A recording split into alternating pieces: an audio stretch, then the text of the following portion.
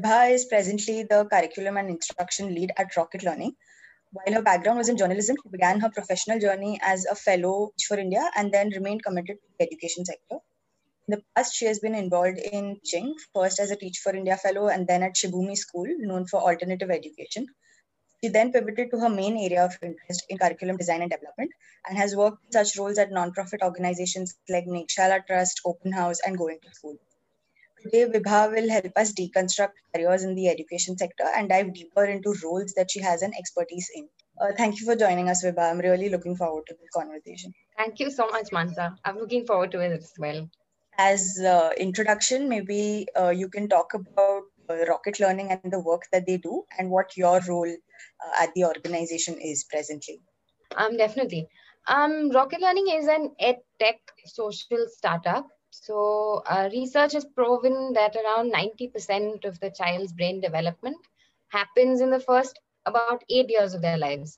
So what we also know is that if given the right kind of environment and the right kind of support during these early years, theoretically it should be possible for us to eliminate the kind of gaps we see in the later years of the education system. So a child who has had a strong foundational program, research tells us that she or he is likely to be better prepared to handle the demands of the rest of the schooling journey. So at Rocket, we want to work with the government and private bodies in ensuring that children between these years, that is 3 to 8 years of age, have access to age-appropriate learning. So at Rocket, we also believe that parents can be a great lever in making this kind of learning available to children, since they're pretty much the child's first and closest source of knowledge and information. Yeah, so I currently lead the curriculum and instruction at Rocket Learning. So given our work is in the ed tech sector, this instruction currently sort of manifests itself in the form of a home-based digital content that we disseminate through a WhatsApp-based technology platform. So we know people saying the communities that we want to work with, and if we want to reach the scales that we want to reach, it's better, I think we think it's most appropriate to reach them on a platform that they're already very familiar with, which is why our focus is a lot on WhatsApp currently. And so currently my role involves working with our fantastic team to kind of identify what are the best practices in early childhood education and creating digital content that is simple, that is contextual. So when I say contextual, it could be in so many different ways. It's in the language that we use, in the kind of materials that we recommend that the parents should use or work with, and just meaningful for both our parents and the system that we are working with. So currently we work with two kinds of systems. One is the Anganwadi system, and simultaneously we also work with the school system. So there it's the preschools and the regular schools. Sounds like a very interesting role, and doing some important work as well, like something that's much needed. And also it's a very niche role, right? So I know that your journey to reach here and decide on this would have been quite interesting. So for our audience, could you share how you first came about to be interested in the space and what your journey has been like? So like you said, Mansa, I studied journalism in college, and I guess at that point I really enjoyed writing. But most mass media courses, at least whatever I know of, kind of leave you as a jack of all, master of none kind of thing. So by the time I was done with my bachelor's, I didn't feel quite prepared with with the skills I would require to enter the journalism industry. But I knew I wanted to work in the development sector. I knew I wanted to work with communities. So I took up the TFI fellowship at that point. So for those of you who don't know what the Teach for India Fellowship is, it basically is a network where Teach for India hires young or not so young folks who are interested in working as teachers. So you do a 2-year fellowship where you teach in a classroom as a full-time teacher for 2 years. And typically these classrooms might be in urban slum communities. Yeah, I think that's where the journey started. And while I had no intentions of like working in the education sector for so long, or that may not have been the motivation at first, I realized while I was there that I really enjoyed thinking about learning. So then I went on to take up further roles in curriculum at other organizations after that. Okay, moving on to questions about the education domain as a whole, trying to understand, what are the potential careers in this space.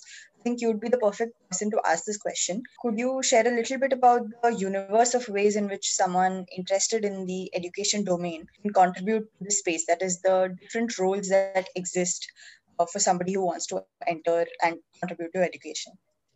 Right. I think the education sector is currently booming, right? Like we're constantly hearing about a lot of it, and particularly the education technology sector almost. So I think that universe is like really quickly expanding, and I think it's expanding in a way that it's creating roles that maybe we want, which are quite novel. So I think almost in the way that someone who is interested in education, it's like, what one would have done in advertising a few years back, like you're creating this kind of content that's like exciting and at the same time communicates a certain idea. So that universe is of course greatly expanding. Personally, I'm a big fan of theory. So, I mean, not that everyone has to kind of pursue this path, but I think it's really great to spend some time really thinking through the sector that you're working in, right? When we say we want our children to be educated, what does that mean? So, what do we want for them?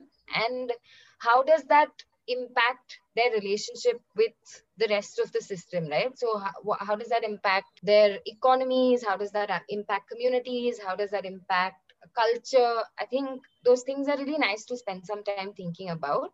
But that may not necessarily be the starting point, like I think it's great to just dive into something. So if you're interested in the education sector, I think just pick whatever role you feel most suited for. So whether that's operations, actually teaching, or just working in a team where folks are working on curriculum, design, any of these things.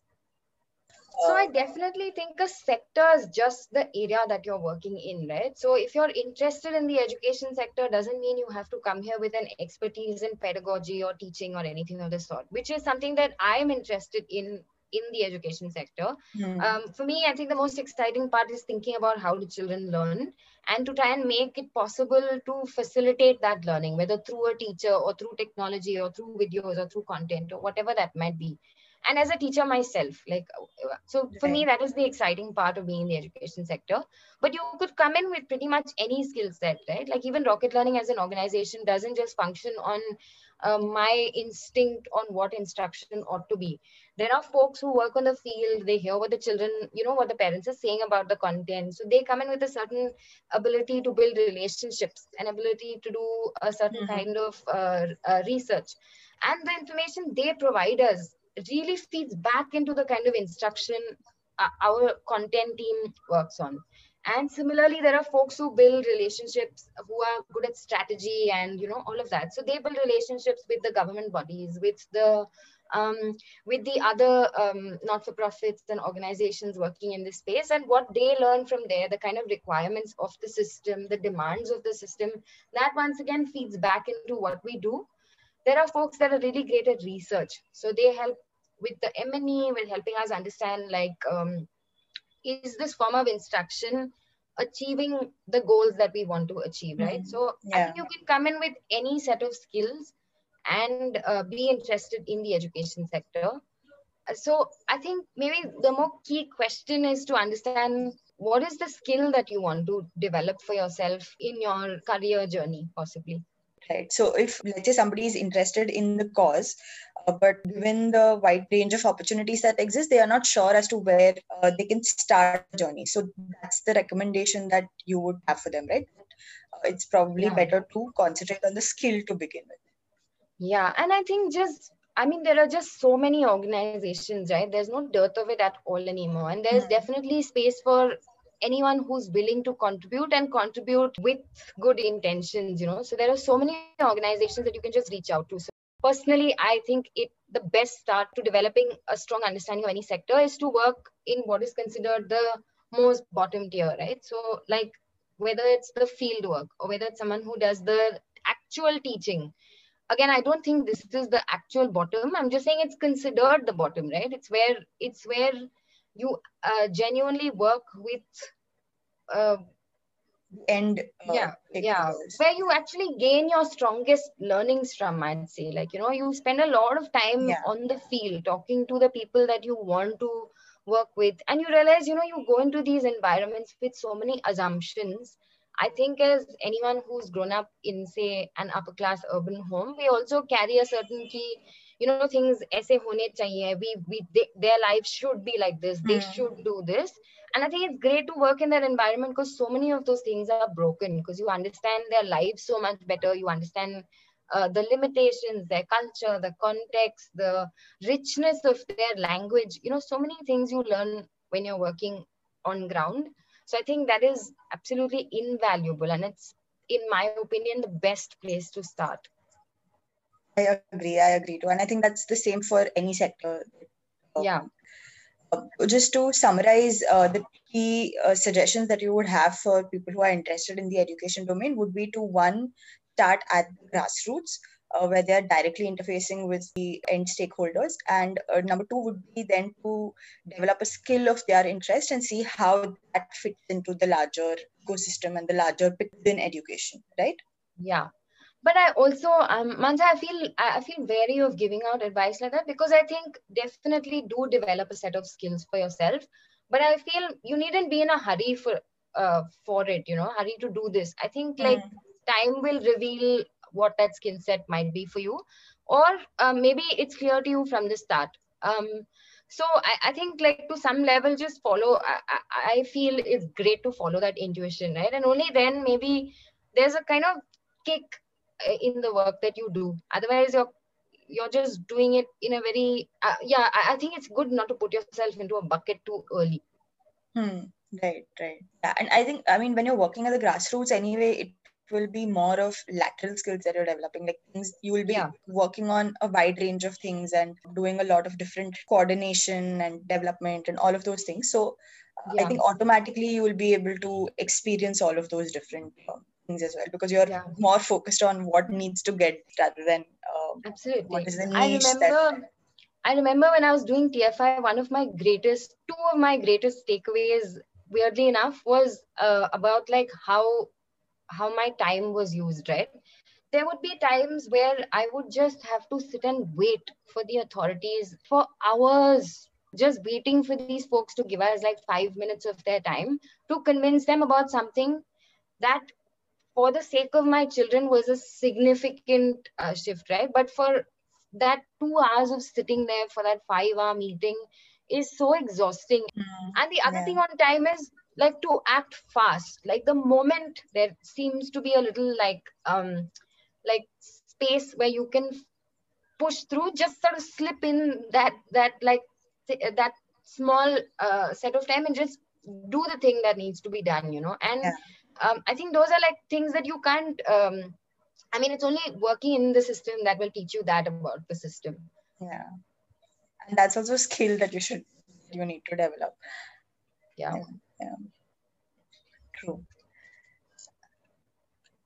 So moving on to the next part about specific roles that you have been involved in, is that of a teacher and of a curriculum designer. Could you share a little bit about those roles and what are the range of activities that one would be responsible for as a teacher or a curriculum designer or curriculum lead as well, because you have experience in that? I think there has been nothing more rewarding than being a school teacher. Personally, I think I did not think I would enjoy the company of children. But in retrospect, often, my friends tell me that I'm someone who enjoys my work enviably so, especially as a school teacher. I think spending that much time with children and really observing them as they are making progress in learning, for example, like when a child has what we call like an aha moment, when that look of realization comes to the child's face, I think it's one of the most rewarding and most exceptional moments as a teacher. So I think as a teacher, you're responsible for primarily the well-being of a group of children, and along with that, of course, responsible for equipping them with the right set of skills, the right kind of mindsets that are required for them to go through the rest of their lives. So while at TFI, I was working more with, like a at-risk kind of community. So the children there were predominantly either children of rickshaw drivers, or their parents did not have a job, or the mother was, doing a job as a maid in someone's house, or, so the family income overall was quite low. Also, the school I worked at was a private school, which meant that, the ability to put your child to school, in school, was a sort of month to month struggle. So often we would not know if a child would show up the next month, because if, say, something happens, and what typically happens is, of course, a lot of like alcohol consumption, a lot of drug abuse, things like that, both by the father and by the children themselves. And because of this, they either drop out of schools too early. So, how do you make school a space where children really want to come? They look forward to being here. They consider it a safe space. And also, how do you make it cool? Because it has to be something that as they're transitioning from being really young to being, say, teenagers, which is approximately when they kind of drop off, how do you make the school space a space that they can take pride in, and want to take pride in? So I think for our kids, it was a lot of sports. So we would play a lot of sports with them, and that had effects in the classroom, such significant effects. Like kids who would typically not do any of their homework, now that we had created this entire sports program for them, they would show up to class and do their academic work with a lot more diligence. Yeah, and similarly at Shibumi, I think the group of children that I was working with, of course, was very different, and the context of the learning was also very different. So Shibumi is an alternative school, and the method of learning at Shibumi is that the goal is kind of to make children self-directed learners. So they direct their own journey of learning. I think the reason Shibumi is able to do what it does is because the teacher to student ratio is also quite low. So while at Teach for India, it was one of us to about 40 children. At Shibumi, it's about one teacher to maybe 6 to 7 kids. So the relationships I had with the children at Shibumi were, of course, more intense. They were a lot deeper because I had so much time with them and I knew so much about them. Apart from the numbers, I think one thing that was extraordinary about my time at Shibumi was just the way learning happened. So a lot of it would be based on observations of the child. So for example, if I knew a child was really interested in, say, working with their hands with a particular material, I would use that information to create a project for them through which they would develop the skills that were required in their academics. So in, say, literacy or math or science. But there was no prescribed curriculum either. As in, we definitely had certain benchmarks in mind that were based on certain curriculums, but the process of learning was largely dependent on following the child's intuition, following the child's interests. I've covered the teacher part, but I think I've not spoken about the curriculum designer role.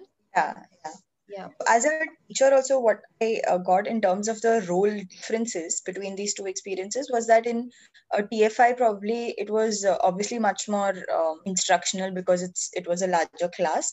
We were also involved in helping the students outside of class, be it through building their leadership skills or their involvement or engaging with families and the stakeholders like in the government and so on. Whereas at Shibumi, it was more focused on smaller group learning. So it was a more personalized experience for the student, and method of teaching then was something that you could experiment with depending upon the student. Yeah, definitely. And I think so the Teach for India classroom did not have physical space. It had a very poor teacher to student ratio. We had limited instructional time. And so in which you had to be creative, like I said, had to be sort of totally out of the box, right? Like if I wanted a child to do math really well, I had to play sports with him at 6 in the evening.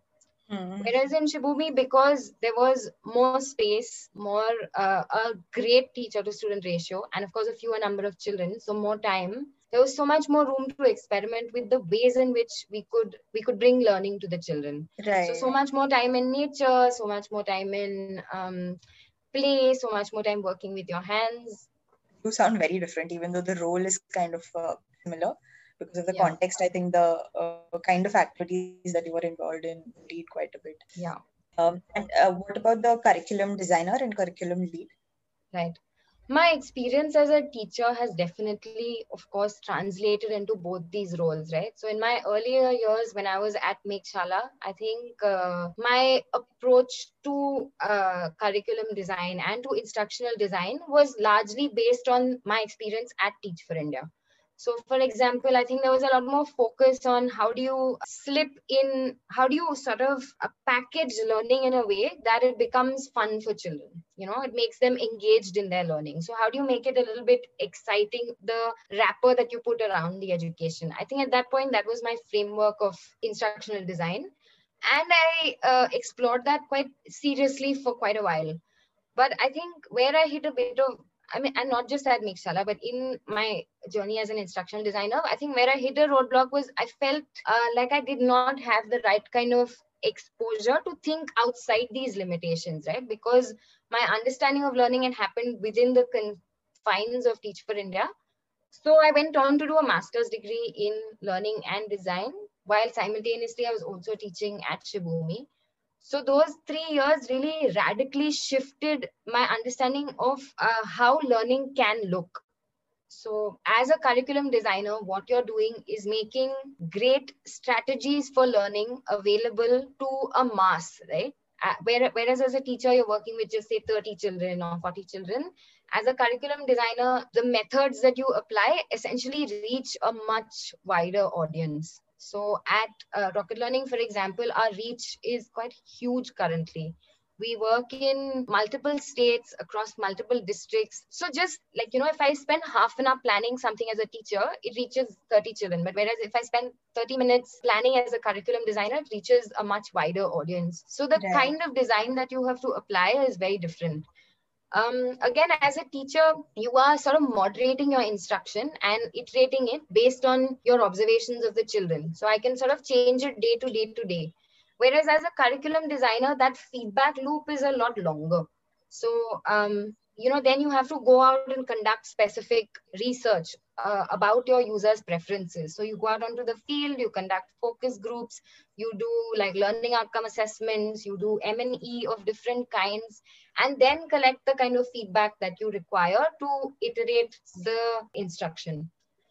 I think between a teacher and an instructional designer, it's like the greatest difference is the one of scale. And the scale naturally brings a distance from your final user. So I think those are like really exciting challenges, especially because I think there's no escaping scale, right? Like India has a population of like massive numbers. So we do need to reach many children and we do need to reach them fast. And we do have to be really creative about it. So, yeah. And I think the difference in scale also brings about the vision of work that you mentioned. For example, as a teacher, you would be involved in collecting the feedback, establishing that loop, conducting the assessments, etc. But probably as a curriculum designer, you have other teams working on those verticals where they are conducting M&E at scale, they are doing the data analysis and then feeding it back into your process. Yeah, definitely. Right. So what skills would you emphasize as key to work and grow and be successful in both of these roles? And would you have any thought on how young professionals can build their skills towards working in these roles? I think like you said, right? Like in any professional setting, which is more like companies, so I'll talk about the teaching and school part maybe separately, but when you're talking about any professional journey where you're working with organizations or companies, I think setting up systems of collaboration is possibly the most important thing, right? Say I'm setting up my instruction in a particular way, but the M&E team is collecting information about something totally different, and that doesn't feed back into what like what questions I would have asked as a teacher, then there's a huge gap. So I think as you grow older, learning effective ways of collaborating across different teams, across different domains, across different skill sets. So how do you as say an operations person learn to work with someone in research, or how do you as an operations person learn to work with someone in who's like me interested in say pedagogy and instruction, and in similar ways, like how do you create an organization that speaks to each other constantly and that communicates with each other. Yeah, I think that is definitely one of the more crucial skills as you grow in your professional journey. Right. As a curriculum designer, like I've said before, I definitely have a strong bias for theory. So I think the greatest tool I have as a curriculum designer is the fact that my practice is informed by theory and my theory is refined by my practice. I think the correct word here is like praxis. So how does that constantly inform each other, you know? So what I'm doing in practice, how does that inform my theory or refine my theory? And how does the theory I have studied inform my practice? Of course, I think this is relevant across any sphere, right? Whether you're working in medicine or education or, you know, like as a researcher or any profession, I think that constant feedback loop is super important. And I think one thing that definitely energizes me is the people that I work with. I think it's incredible to seek out people with whom your vision aligns and to sort of build something together in collaboration with each other. Right, right. What about skills in terms of being a teacher? Something, I mean, any thoughts about what aspirants should focus on over there? Yeah. I think again, it's what kind of environment are you a teacher in? For me, once again, like I said, this thing of praxis is relevant across all spheres, right? So as I'm working with a child, I can get quite caught up in wanting to make sure he knows his numbers. Whereas if I have that time to sort of set back and create a reflective thinking process, then different things come up. I think, you know, you only learn teaching by doing it. I think it's one of those things. You know, in my early years as a teacher, I really thought it was like theater. Like I would write this whole script. I knew what I wanted to teach. I would write this whole script. I would create, and at one point we got PowerPoint. So we got these projectors. So I would like create this PowerPoint, then I would go and perform, and I would start my performance with a joke, you know, and so many days you flop, the kids are like, ye kya bol rahi hai, you know, and then as you keep doing this, you learn, you refine yourself, you know, you try something different the next time you come in. If the first time you created a game, next time you come in with something different. You really have to be on your feet as a teacher at all times. The level of responsibility is like being a mother to like 40 children, you know, that's quite a massive responsibility. So I think it's definitely a profession that you learn along the way. But once again, it's totally crucial even then to be, in my opinion, to be informed by some level of theory and research. I think Viva, you actually covered the next question that I was going to ask also, that what type of people thrive in such a role. I mean, outside of skills, what would be needed for somebody to succeed in the environments that a curriculum designer or a teacher works in? Yeah. But is there anything that you would like to add? I think as a teacher, the one thing, of course, you have to learn is to be patient both with the child and yourself. So, I mean, while a lot of other like professional skills are crucial, I think you definitely need to be learn to be patient both with the children and with yourself. Okay. And could you, since we are also talking about a comparison between the two roles, and not really a comparison, but talking about the opportunities and what these two roles look like, could you share a little bit about what are the opportunities for growth and pay in both the roles, and how good are they compared to other roles in the education sector? Yeah. I think things are changing. Firstly, I think I want to call that out. But there is naturally like a very standard assumption in all professional spaces, right? Like spaces that have predominantly been owned by upper class males do tend to get rewarded a lot more. So say folks who are in, say, the more like technology, engineering, operations, not operations, but like say management kind of roles do tend to get paid a lot more than say people who are doing the actual work of teaching, right? So definitely there is, in my opinion, a giant gap. And this is not, I mean, I'm not here to hopefully to give you a rosy picture of what this is. I think teaching is the most rewarding, the most fundamental, and the most crucial profession, but largely it does not pay well. And I think that's a pity. I think we are not investing in some of our most crucial resources.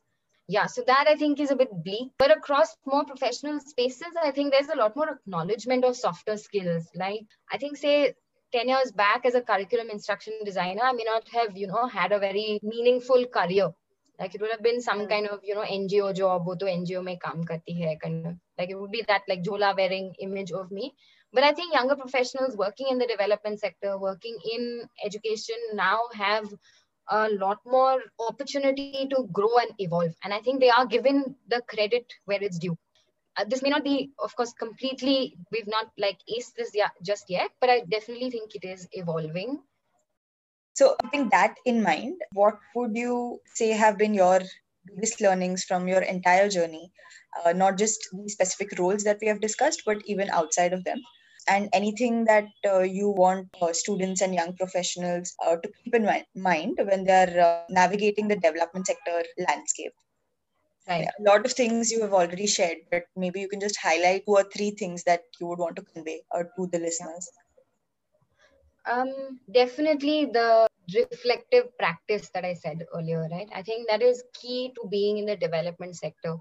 And I mean, naturally the education sector, I think it's crucial for all folks to be informing their practices with strong theory, strong research, and to constantly evolve their practice based on this. So I think that is definitely my most meaningful advice. And apart from that, I think it's, like I said, be patient, be kind, both with yourself and the people that you're working with. It's not, it's not like, aaj aap kuch karoge and, tomorrow suddenly all the children of India are going to be educated. It's not like that. And so it's going to be a very confusing, almost very uncertain terrain. So I think just be kind to yourself and the environment that you're working with, maybe. Yeah, that's all, Mansa. Those are some really great takeaways, and I think applicable for anybody who wants to work in this space, not just in the education one, but even otherwise. So thank you so much, Vibha, for everything that you've shared with us. And it was great having you here. We are very grateful for all the time and thoughtful answers that you've given us. Yeah, thank you so much, Mansa, for having me and for asking me all these questions. I think very rarely do I articulate these things the way I did just now. So I think it was interesting for me also. Thank you so much.